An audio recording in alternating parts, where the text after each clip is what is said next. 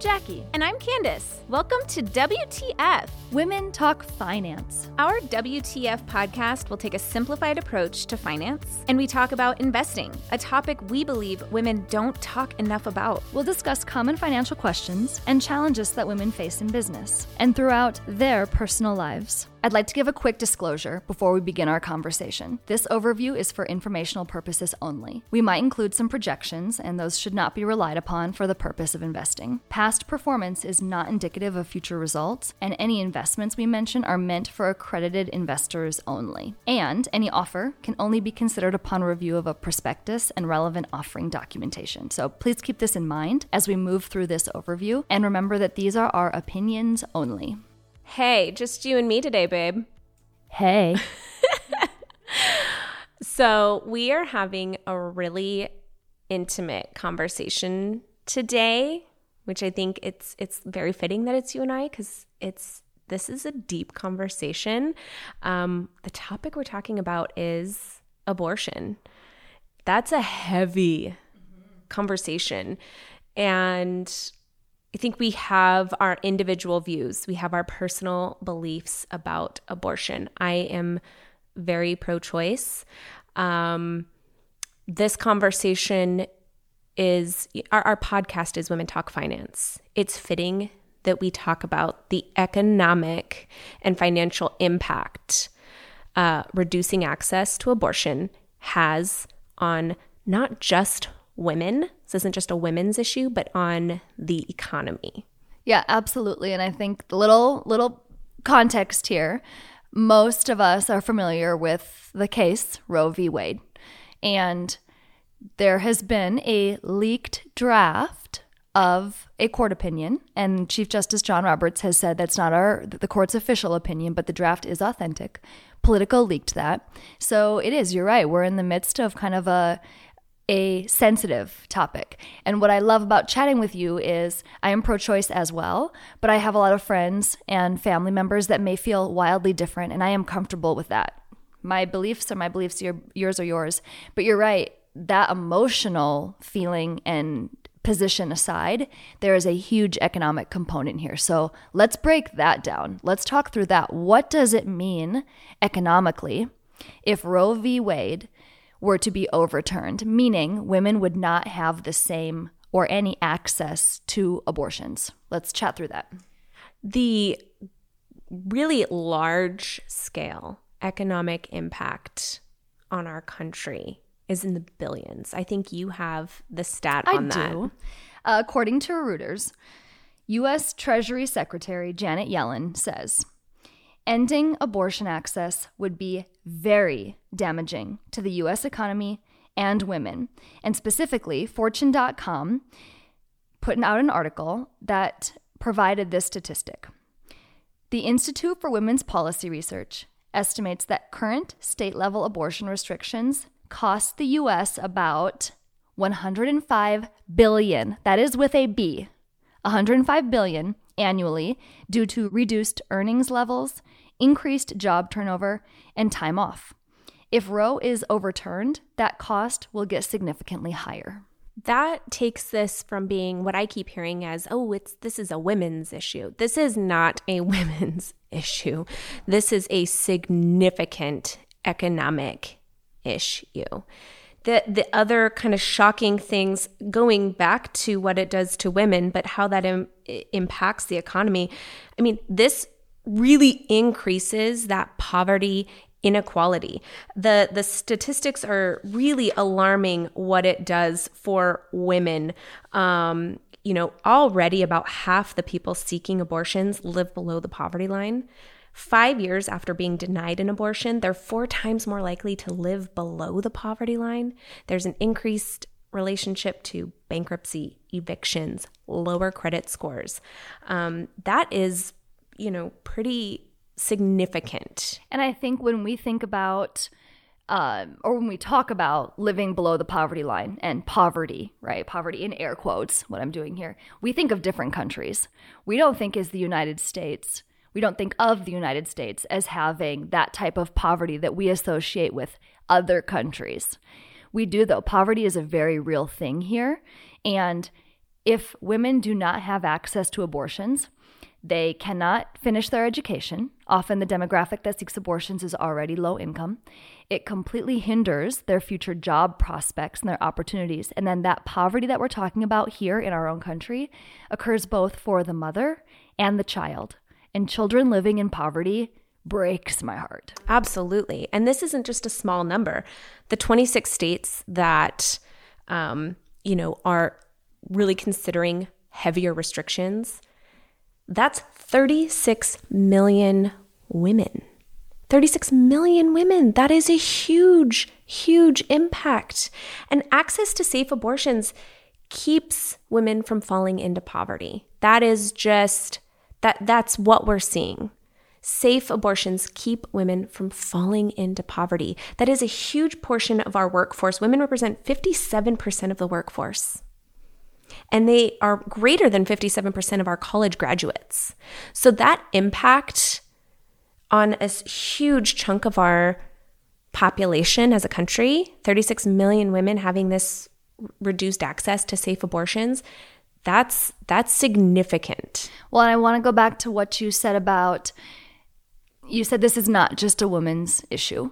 I would invite anyone to think of it as a progress issue, having pride in your country.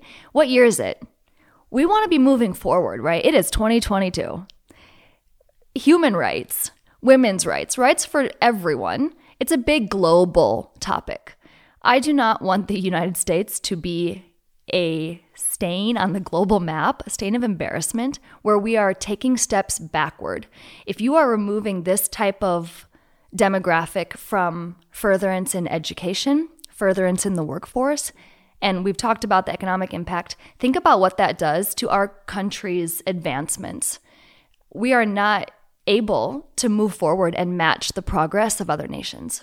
Absolutely. I mean, this is taking us decades in the back. I mean, we are going way, way back. And I mean, Bloomberg just did a really interesting article on it. And basically it says exactly, this is not good for the economy. It removes women from the labor market and they have limited resources.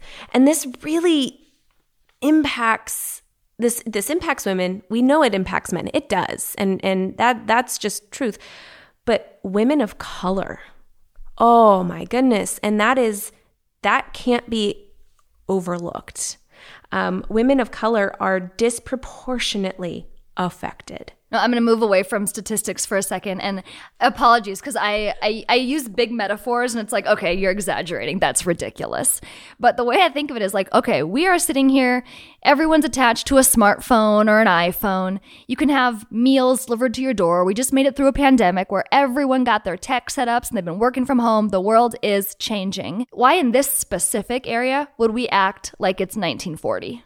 Why would we go backwards? And we're already kind of behind on the global stage in this space. We have I think we have the highest maternal death rates in the developed world. I mean, that's crazy to me. So it's risky already in the United States to have a baby. That to me is, I'm like, whoa, let's solve that one. If you guys want to save lives, that's a great place to start. Let's deal with the maternal death rate.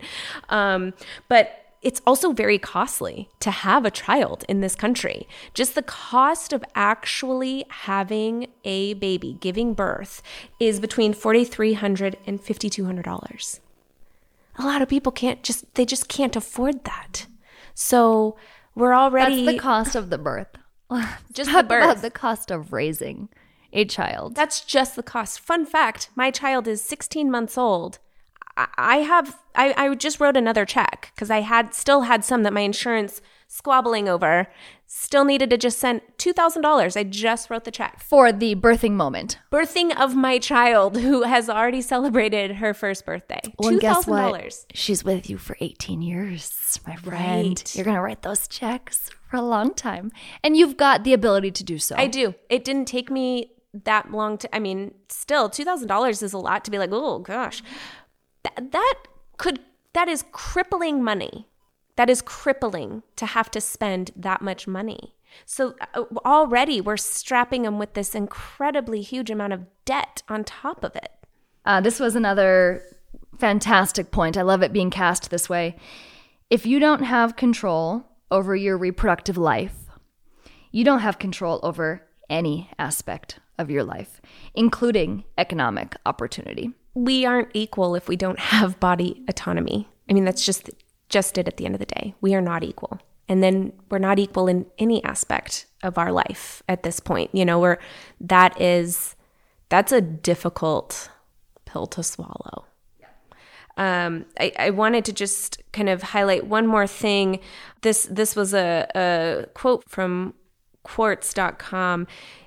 If U.S. states reduce access to abortion without providing support like paid family leave and childcare, we're really putting that economic burden of caring for children on women.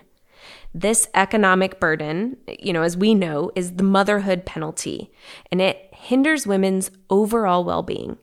We've had so many conversations about this pre this leak, pre this actually coming almost to be, right? There's already this penalty for motherhood. There's already women leaving the workforce. There's already amazing benefits that are kind of being stripped away. And so this is kind of one more nail in that coffin.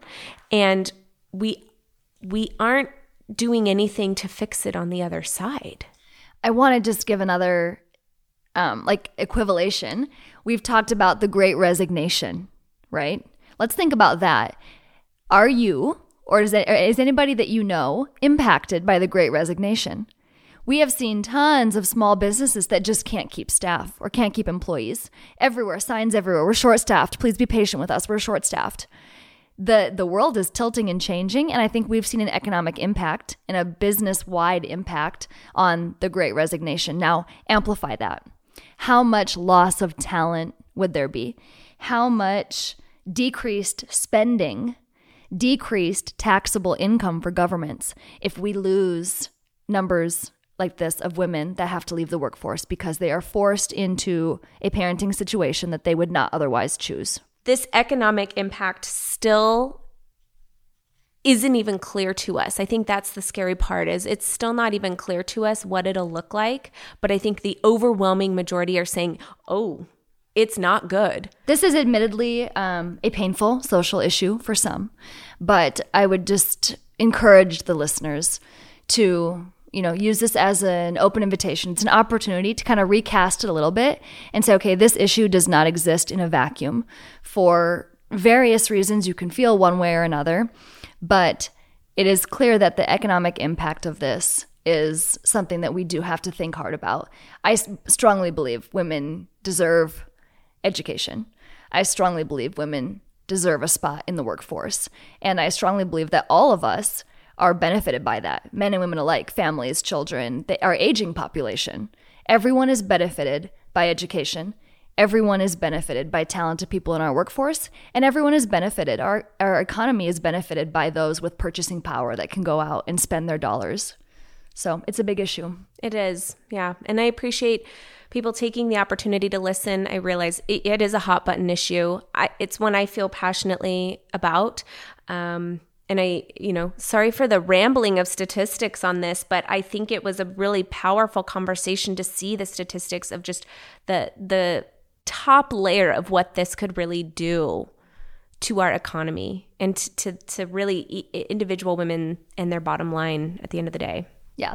And going back to our goal with this podcast is to normalize conversations around money and other hard things, right? So I appreciate that you and I can sit here. If we had differing views, I would still appreciate that we could sit here and just be open ears for each other. And, I would encourage our listeners to find someone in their life that they can have open, honest communications with, even if it's a little difficult sometimes. And it might be on an issue that you disagree about, but there's a lot to converse about here, and the conversation's important. Thank you for sharing part of your day with us. Please hit that subscribe button so you can stay up to date with the WTF Women Talk Finance podcast. Email us with questions, suggestions, or just say hi at media@rowcapitalgroup.com. overturningcapitalgroup.com. Again, thank you for listening to WTF Women Talk Finance Podcast.